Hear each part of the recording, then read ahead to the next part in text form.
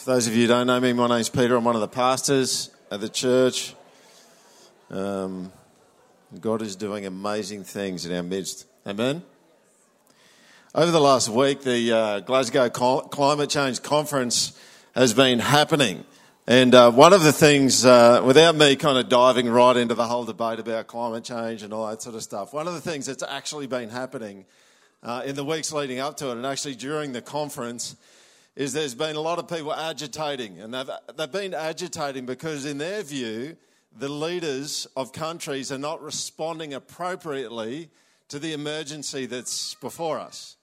And so there's this disconnect in their view about the emergency that we're in and what's being done about it. In some ways, the storyline of the climate emergency is similar to the storyline of Scripture. There's some kind of impending disaster that's coming.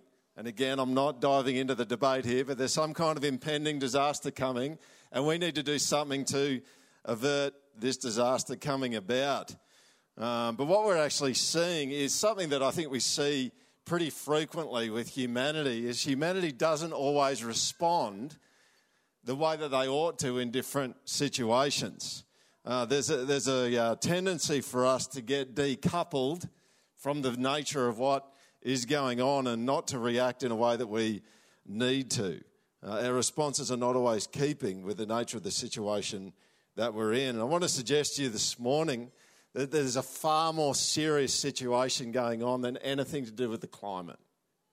And in this particular situation that's going on, we don't always respond the way that we need to either. It's not just a problem for other people, it's a problem for us too. The situation that humanity's in with respect to God is far more serious than the climate situation. Far more serious. And this is a problem not just for Christians, but for non-Christians as well. You know, the latest kind of research back in 2017 suggests that 55% of people believe in God in Australian culture. All right? Now, one of the things that I find just blows my mind is this. When I talk to people and they say that they believe in God, but they have no interest in finding out what he thinks. That doesn't make any sense. If you think that God exists, if you're here today and you're not a Christian, you're welcome. You're welcome here, always welcome here. But it doesn't make any sense to believe that God exists and then have no interest in finding out what he thinks. Because at some point in time, that's going to have a really significant bearing on your life, right? It just will. It seems to me, and it's always seemed to me, that it doesn't matter whether you're a Christian or not. If there is a God, you probably just better find out what he thinks about stuff, because that's pretty important. Here's another kind of uncoupling between the nature of reality and the way that people respond to it, and it has to do with Christians. Because one thing that I've noticed, and it's not just with people outside of me, it's in myself as well, is we talk about hell and we talk about Judgment Day and then feel no urgency at all to tell people about stuff. We don't pray that much. We don't tell other people about Jesus that much. And we shoot for a comfortable life. That's weird, isn't it? You think that's weird? I think it's weird. I think there's probably, for all of us, there's going to be moments on when Jesus comes back where we just go, well, this is a bit awkward, right? Because there was a sense of urgency about the way that I needed to do my life, and I just lost it for a decade, or 5 years, or even 2 weeks. You know, the nature of reality and the nature of our response can get out of sync. That's the reality. And today we're going to look at a couple of things that demand a response from us. And it's out of John chapter 5. So if you've got your Bibles there, I'd love for you to look them up. John chapter 5. There's heaps of hope in the passage that we're dealing with today, but it actually is a bit more solemn than other things that we've been dealing with. John chapter 5, we're going to start at verse 19. We did this section last week. Jesus is really unpacking how he and the Father are one, that he is God. So verse 19, so Jesus said to them, the Jews, truly, truly, I say to you, the Son can do nothing of his own accord, but only what he sees the Father doing. For whatever the Father does, that the Son does likewise. For the Father loves the Son and shows him all that he himself is doing. And greater works than these will he show him, so that you may marvel. I wonder what those are. Well, he goes on to say, For as the Father raises the dead and gives them life, so also the Son gives life to whom he will. For the Father judges no one, but has given all judgment to the Son, that all may honour the Son just as they honour the Father. Whoever does not honour the Son does not honour the Father who sent him. Truly, truly, I say to you, whoever hears my word and believes him who sent me has eternal life. He does not come into judgment, but has passed from death to life. Truly, truly, I say to you, an hour is coming and is now here. Now, this is something you've got to get in your head. The Bible talks about things that are coming in their fullness down the track, but you get a little bit of them now. And theologians use this category of now and not yet to understand that. There's some of it that you get now, kind of as a down payment, and then in the future you get the rest of it. And this is kind of what Jesus is talking about. An hour is coming and is now here when the dead will hear the voice of the Son of God, and those who hear will live. For as the Father has life in himself, so he has granted the Son also to have life in himself. And he has given him authority to execute judgment, because he is the Son of Man. Do not marvel at this, for an hour is coming when all who are in the tombs will hear his voice and come out. Those who have done good to the resurrection of life, and those who have done evil to the resurrection of judgment. So let's kick into the good news on the front end tonight. Jesus and life. Have a look at verse 20 to 23. I want to step you through what Jesus is saying here. If you go to verse 20, remember this from last week if you were here. For the Father loves the Son and shows him all that he himself is doing, and greater works than these will he show him, so that you may marvel. What's Jesus doing? He's tipping you off. He's tipping you off to something. He suggests that there's greater works than the works that have been done already. What would they be? What would the works be that have been done already? Well, the healing of the invalid at the Pool of Bethesda. We could go back to the healing of the official son. Maybe the turning of the water into wine at Cana. These are the kinds of things that Jesus is flagging, that greater works are going to be greater than these. What he's saying here is that there's some stuff that he's going to get into that the Father's been doing all the way along, and he's going to join the Father in it. And they're going to be better than that. They're going to be better than that. What are they? Well, the first one, you'll notice, is a very, very close parallel to what Jesus said about how it works between him and the Father. What does the Father do? The Father raises the dead and gives them life. The Son joins the Father in it. So he gives life to whom he will. Do you see that? This is what Jesus is saying here in this passage. Now, the idea that life and death are in the hands of God was not contested by the Jews. You can go right back to the Garden of Eden in Genesis 2, verse 7, where God breathes life into Adam. You can go to the book of Job in chapter 10, where Job talks about how God has granted him life and steadfast love. Psalm 36, verse 9, for with you is the fountain of life. And then you've got this great section, a memorable section in Moses' best of sermon in Deuteronomy, chapter 30, where he talks about choosing life or death. And that life itself resides in God. Listen to this. Therefore choose life, that you and your offspring may live, loving the Lord your God, obeying his voice and holding fast to him, for he is your life. No one argued that the Father was the one from whom life came. And what Jesus is saying is, just as the Father gets around and he gives out life, so he gives out life too. So if you put it in Sondergeld vernacular, this is what you'd say. Jesus hands out life. He just hands it out. That's what he does. And you might ask, well, what kind of life does Jesus hand out? And that's a good question. What kind of life? Well, I think the most prominent understanding that stands out from this passage is spiritual life. You know, you disconnect from God and you go dead. Spiritually. You go dead, and eventually you go dead physically. That's just how it rolls. Sin kills. Why does sin kill? It's very, very simple. God is the one who is life. If you disconnect from the one who is life, what have you got left? Death. Every single time. It works like that all the time. It's very logical. Very, very logical. And you see this the whole way through Scripture. When it comes to God, distance is death. You turn from him, you walk away from him, and a whole bunch of death starts to happen. Why? Because he is the one who is life. This is the teaching of the whole Bible. From the creation of the world to the Garden of Eden, to the coming of Jesus, to your life with him now, if you love him, closeness to God is life, listen to me, and distance from God is death. So when you turn from God and you want to do your own thing and stuff starts dying around you, you shouldn't be surprised. You should go, of course. You know, I talk about dishwashers every now and then. If you unplug a dishwasher from the power, is it going to work? Why not? No power. The dishwasher is dead if it's not plugged in, right?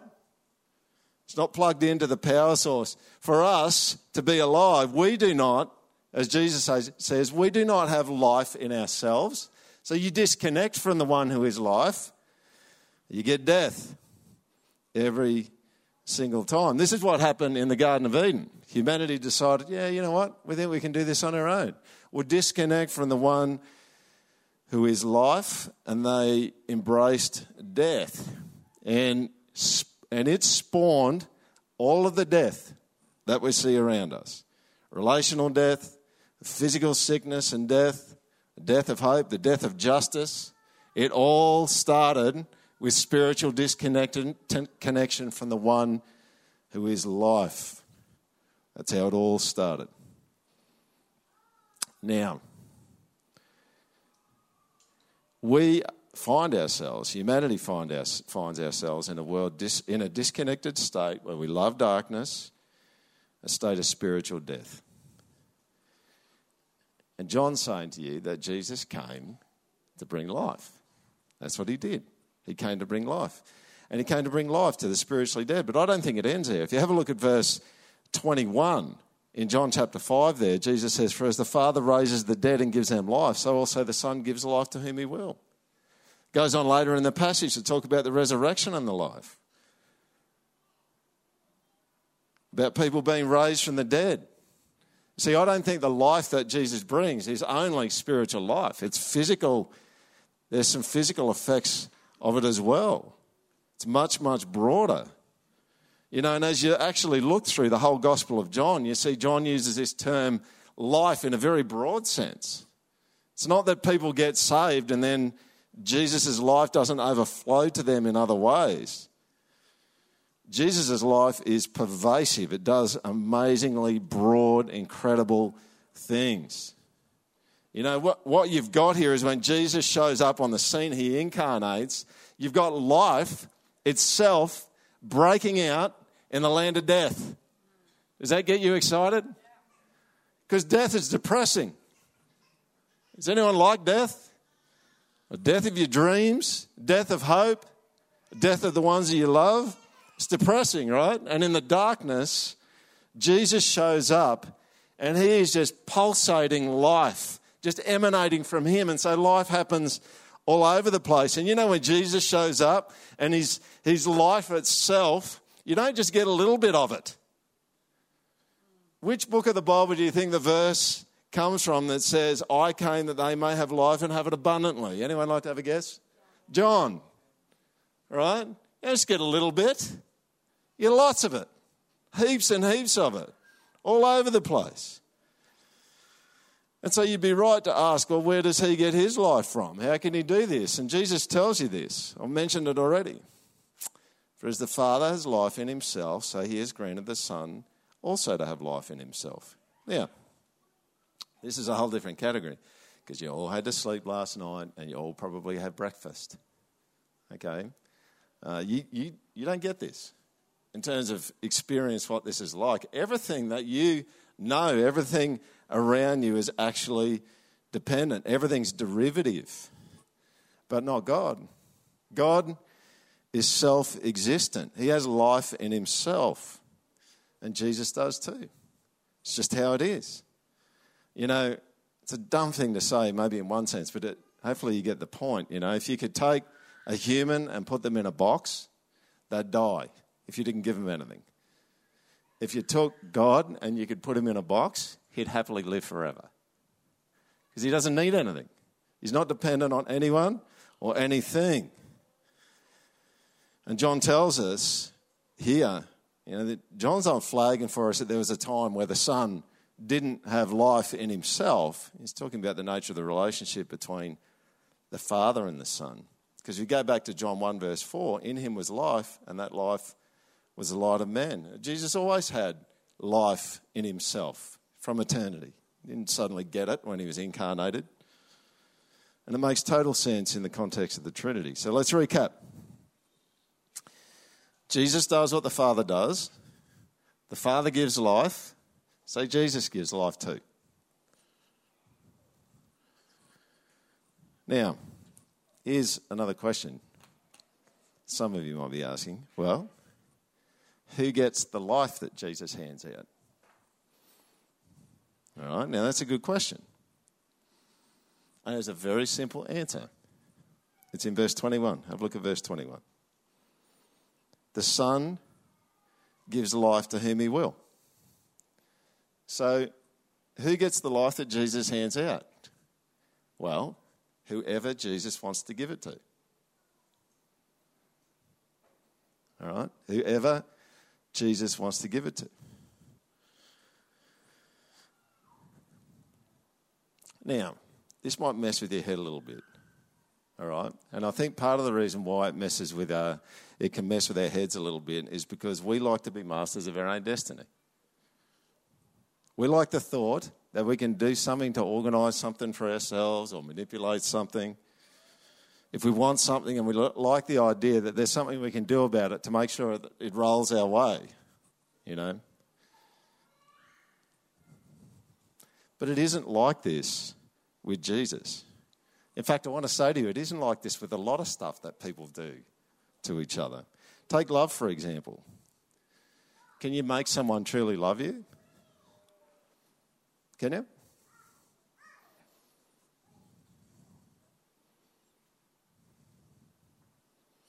Well, I don't think you can. You can't make someone love you. You can put pressure on them and try and manipulate them, and it might actually look like they love you, but you know what? At the end of the day, if they don't love you, they don't love you. And if you've manipulated them to give you the thing that you want, it's not really the thing that you want anyway, because you actually want them to love you, and they're only doing it because you're putting them under pressure.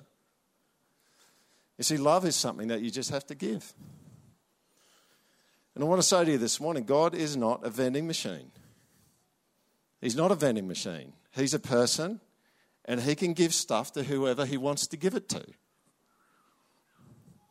He can decide what he wants to do with the stuff that he has. Right? You know, we say that about people.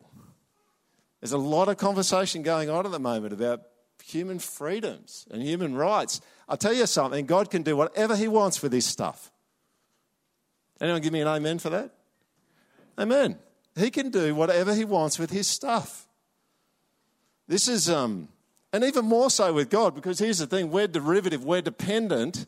God's not. Like we are much more, we're bound much more than what people think. Like people often come up to me and talk about free will, and I just go, woo, woo, woo. We just need to slow down a bit, right? Because the way that people think about free will is not the way that it actually rolls a lot of the time. You do not have the free will to not sleep. God does. He doesn't sleep. You do not have the free will to not drink water or to not eat. Psalm 115 verse 3 says this, our God is in the heavens. He does all that he pleases. God is the freest being in the universe. You and I have to breathe, eat, get shelter and so on to stay alive. God doesn't. He just does whatever he pleases. So the next question, obviously, is, well, what determines the way that God acts? Well, nothing constrains God. The only thing that determines the way that God acts is this, his character. All right? His character. And I want to say to you this morning, you must not call God's character into question. You must not do that. Now, at this point in time, I could temper what I'm saying this morning with some other scripture, okay? Because for some of us, the idea that Jesus hands out life to whomever he will messes with us a bit. But you know what I'm not going to do today? I'm not going to give you any of those other scriptures, all right? And you know why? Because I think you should just have the attitude that God's good and he can do what he wants with his stuff. And you should be okay with that. See on with me? Can we be okay with that? That we trust him, that he's good? I mean, if the cross tells you anything, that he comes and gives himself for guilty sinners, it tells you that you can trust him with this stuff, right? He can hand it out to whoever he wants to hand it out to. That's not the only thing that Jesus hands out. Jesus also, in this passage, hands out judgment. Look at verse 22 to 23. For the Father judges no one, but has given all judgment to the Son, that all may honour the Son, just as they honour the Father. Verse 27, the Father has given Jesus authority to execute judgment because he's the Son of Man. Now, we love the idea that in the land of death, Jesus would just be going around handing life out, right? Like some kind of person on the side of the street handing out brochures. Yeah, it's like, yeah, let's have plenty of that. But in the same passage here, you know what we've got as well, is that Jesus is handing out judgment as well. And I want you to hear me say this, and this is probably going to be the part of the message. You're probably going, no, it's all been intense, Pete, but this is the part that's a bit more intense, because hear me in this, Jesus is going to see to it that people get what's coming to them. That everyone gets what's coming to them. Is it a lot more somber, right? Now, just as a side kind of textual note, some of you go, woo, woo, woo, slow down a bit, because I've noticed something here that's not consistent with what Jesus just said. Do you see it there? Verse 22, for the Father judges no one. Some of you might go, hang on, Pete, I thought you just said a while ago that Jesus only does what he sees the Father doing. What's actually going on here? Well, if you want to understand it this way, I'll throw this out to you, is that Jesus is the front man when it comes to judgment, okay? Does it mean that God is not doing any judging? Not at all. In fact, if you go down to verse 30, it speaks to how this whole thing works. And it helps you to see that it's still the same mechanism, that the Son doesn't do anything on his own. So verse 30 says, I can do nothing on my own, the same thing that we saw back earlier. As I hear, I judge, and my judgment is just. Why? Because I seek not my own will, but the will of him who sent me. Where's Jesus' judgment coming from? Well, it's coming through the Father. He's the front man on it, but it's coming through the Father. Or Jesus may be the front man, he's still working closely with the Father, taking his cues from him. Back to this issue of judgment. I want to ask you a question. A couple of questions, actually. Do you think that it's a good thing that judgment is coming?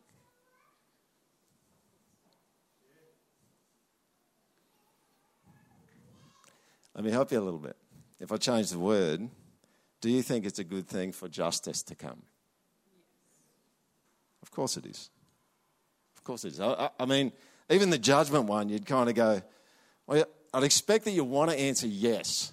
Some do, freely, but I expect that you'd want to answer yes, even if you can't squeeze it out. But when you talk about justice, it becomes clearer and clearer, doesn't it? Because we know the importance of justice. And not just in an impartial observer kind of sense, right? I tell you, you get sinned against grievously, and you will have a cry for justice in your heart. No one has to tell you to have it. It's just there, right? Because it's not fair. It's not fair. That person or those people shouldn't have done what they did. And this is a kind of thing that we see in the story of Cain and Abel in Genesis chapter 4. You know, Cain kills his brother Abel, and the Lord goes to him in verse 10 and says, "What have you done? The voice of your brother's blood is crying to me from the ground." There's blood in the soil, and the blood is crying out for justice. And we have that cry too. But it's not just the cry of a victim. Sometimes we watch things and we see things in our culture, overseas, in other countries. And we're not the victim directly, but we see them and we go, that's not right. It is not right for that to happen. Someone needs to stop that. It's not fair. I mean, pretty much every night of the week on the news, what have you got? Well, you've got the law cases that have gone through the courts that aren't fair. I don't tell you about the ones that are fair. I tell you about the ones that aren't fair, the ones where justice wasn't done. And I want to say to you all today, whether you love Jesus, you're a Christian or not, there will be a day where everything gets squared up. There will be a day when everything will be just. Justice will be done. And I want to say to you, that will be a good day. That will be a good day. Ask the people who have been deeply scarred and hurt by other people's sin. But before we all kind of get too carried away with righteous indignation, it's a real temptation for those who've been sinned against. There's a catch, isn't there? And we all know there's a catch. There's a temptation in the midst of sin and suffering that has been caused by other people to be blind to our own mess. We can be so focused on the evil of another, asking God to get them, or maybe not even talking to God about it at all and just wanting to get them ourselves. We become kind of vigilantes, trying to square things up. We can forget that we're sinners too. You know, here's a tricky thing. No one person in this world, there's no fallen human that is only a sufferer. Every single person is a sinner and a sufferer. No one is solely a victim. We are all victims and victimizers. That's all we are. And as a side note, this is what makes it really, really tricky in caring for people and looking after people pastorally, because you sit there and you just go, what am I hearing? Am I hearing, is this person mainly a sinner at this point? Or are they mainly a sufferer? Or are they a mixture of it? We've just kind of got to find some way to understand what's going on. The reality is that we suffer under sin, and we sin in our suffering. Who knows what I'm talking about? Yeah, we do. Some of us eat too much in our suffering, and food becomes our God. Or we go shopping, or we find some way to escape, or we give way to really unhealthy anxiety, or we get angry. You know, if you hesitated a little before when I asked if you thought judgment was a good thing, it could well have been because you know all of us are in the firing line to some extent or another. But let me encourage you at this point. And I want to encourage you to resist hesitating. The day when judgment happens will be a good day. Justice will be done. Evil will be stopped. Righteousness and flourishing will be lifted up. You won't have to watch your back anymore. Everything's going to be sorted out. Everything that's been done in secret and no one else saw what happened to you, it'll be seen, it'll be known, and everything good and bad will be dealt with. I want you to hear me that the Lord sees all. It's Proverbs 15 verse 3. The eyes of the Lord are in every place, keeping watch on the evil and the good. And so I want to suggest to you it will be a good day. In fact, it's not just going to be a good day, it's going to be a great day. You know why? Because there's a get out of jail free card. That's why. He does not come into judgment, but has passed from death to life. So think of the day this way. Think of it in, I hesitate to use this word, but let's just go for it, in a binary way. Because it is binary. It's on or it's off. It's judgment or it's life. That's the options. So Jesus walks past you and he's handing out judgment and he's handing out life. Which one do you want? You either get one or the other. There isn't another option there. It's one or the other. Which one do you want?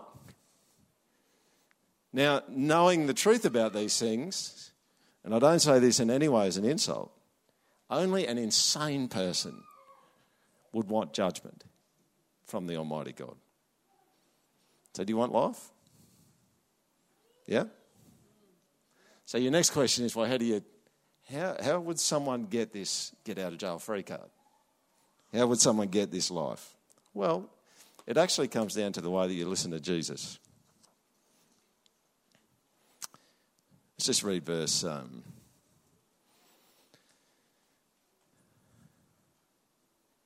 let's just go to verse 28 and 29, because this is critical. All right, just have a look there. Do not marvel at this, for an hour is coming when all who are in the tombs will hear his voice and come out, those who have done good to the resurrection of life and those who have done evil to the resurrection of judgment. Now, you know what's critical about this is you've actually got everyone's hearing God's voice. So people get resurrected on the last day, and there's a sense in which every single person, because Jesus' voice is so authoritative, responds to Jesus. Everyone will hear him. On the judgment day, Jesus is going to call everyone out of the tombs, and they'll rise and they'll come out. They will listen, but this is really critical. It's not a kind of hearing that avoids judgment. This is not that kind of hearing. It's a kind of hearing that will bring life to their bodies, and then they go to judgment or life. And I want to say this to everyone who loves Jesus here this morning.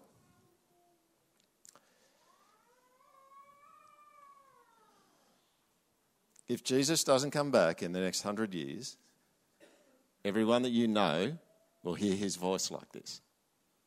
Every single person. Because everyone will die and they'll be raised and they'll hear his voice like that.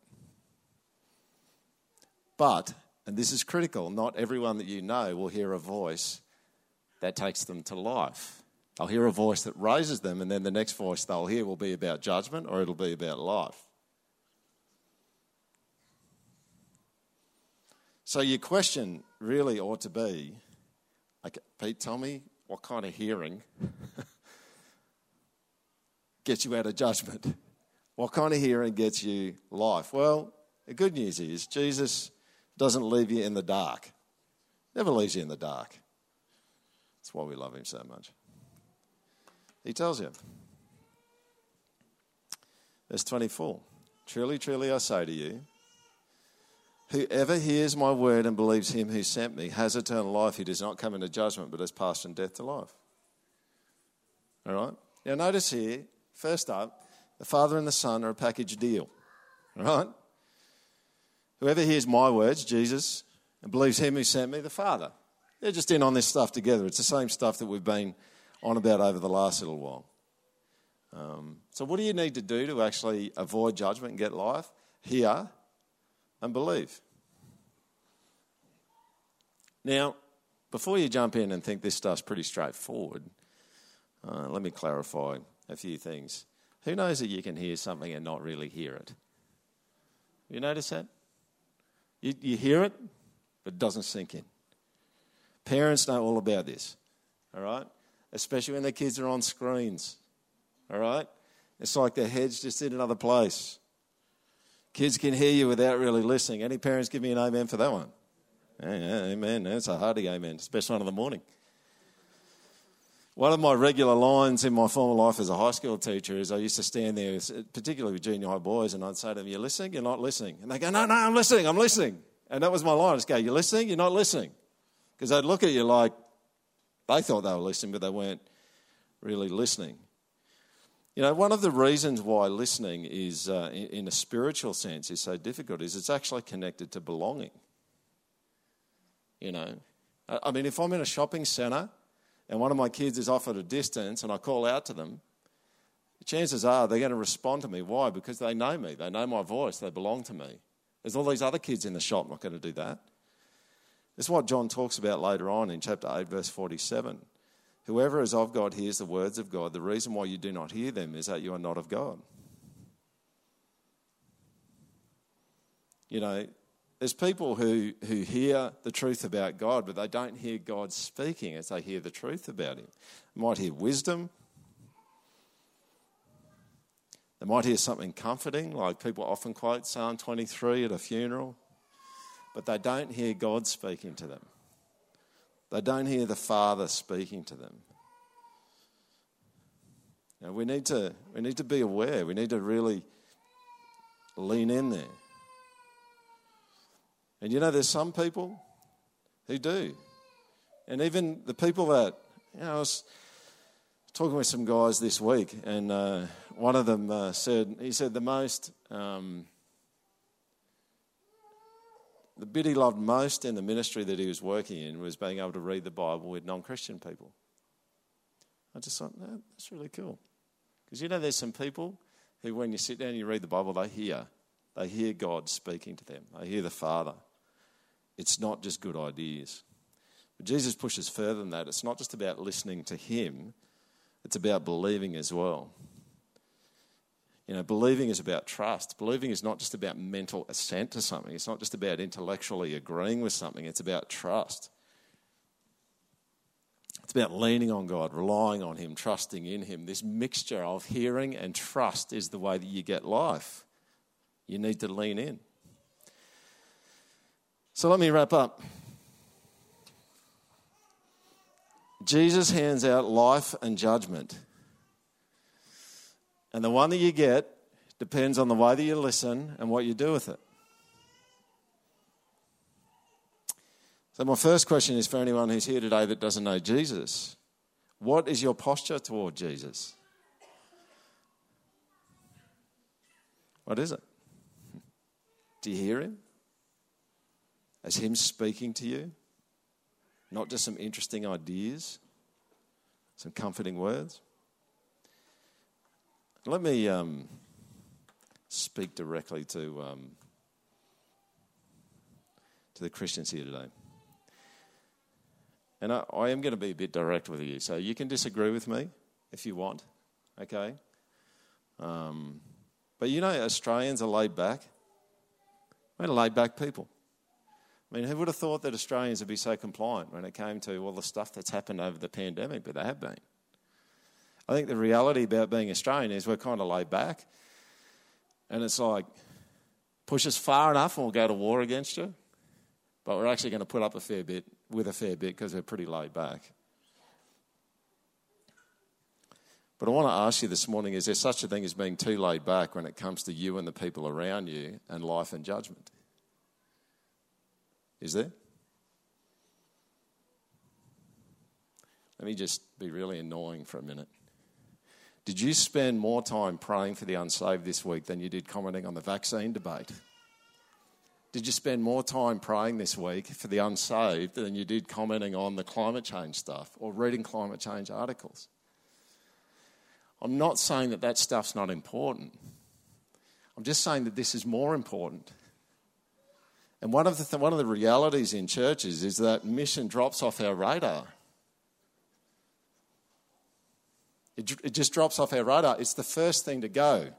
You can kind of nail it down. You talk to any pastor, it's money and missions. They're the first two things to go out the door. And they're actually the last things to really, in a big way, come on board when a church is really in a healthy spot. Do you feel a sense of urgency? Now, I'm not saying that we've got to go out and Bible bash people all the time, but it can come out in your prayer life. A sense of urgency comes out when the opportunity comes up to speak about Jesus with people who don't know him. If you feel a sense of urgency, you're just going to dip your toe in that water and kind of step in. If you don't, you probably sit back because you know that it may not go very well.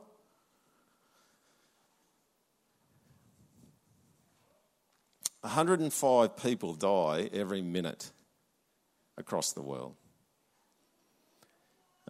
Generous statistics suggest that 30% of the world population are adherents to Christianity. You can do the maths. 70 people a minute are going to judgment.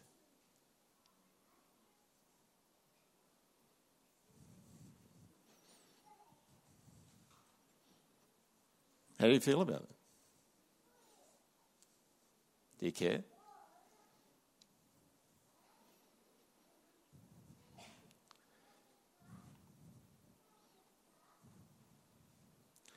Wednesday night, I'm just going to leave you to answer this question. I'm just going to ask it.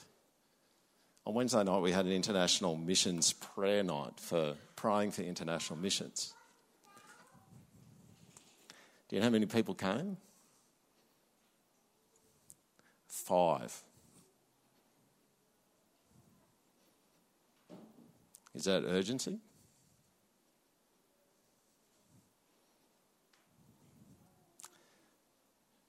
That's your question to answer.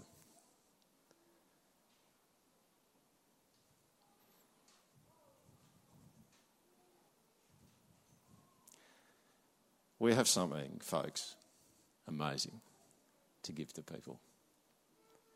And so it's not appropriate for me to finish this morning with you feeling guilty, because you have a great privilege. You're connected to the one who is life, who likes to hand it out. So you know, if the Father hands out life and Jesus joins him in handing out life, you could join them in handing out life. Couldn't you? See, it's not... I want you to go away going, oh, Peter made us feel really guilty. Because you know the best kind of salesperson, not that we're salespeople, but the best kind of salesperson is the one who believes in their product, right? It's like, this really is the best thing. The best kind of person to speak for Jesus is the one who says, he really is the best thing. You should get him. And you should get as much of the life that he has to offer, because you know what? He just hands it out. You have to pay for it. You have to get a ticket. He just hands it out. It's like, what? Yeah, like you wouldn't believe it. Seriously. Unless someone told you. That's why I'm telling you now, because he just hands it out.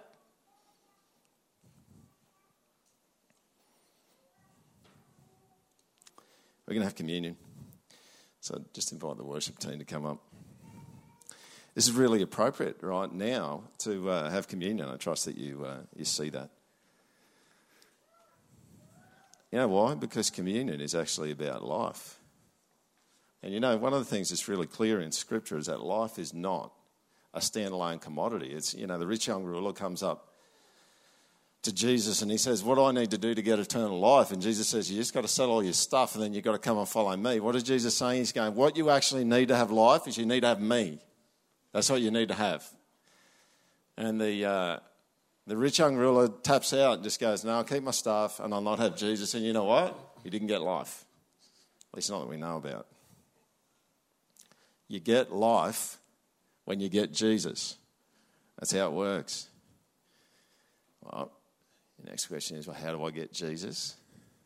Well, you can't just go and take him. He has to give himself to you. And that's exactly what he did on the cross. Jesus gave himself to you. And so communion is actually about receiving Jesus' life. The bread is representative of his flesh and the juice his blood. And do you know what happened on the cross is Jesus took the judgment for you and for anyone who comes to him. Why? Because justice has to be done. God is not an unjust judge. He's not going to overlook the things that you've done. But he is happy to transfer the judgment for that and the wrath for that and the punishment for that onto his own son Jesus carried that for you. And in the most amazing of exchanges, we give Jesus our death, and he gives us his life. That's how it works.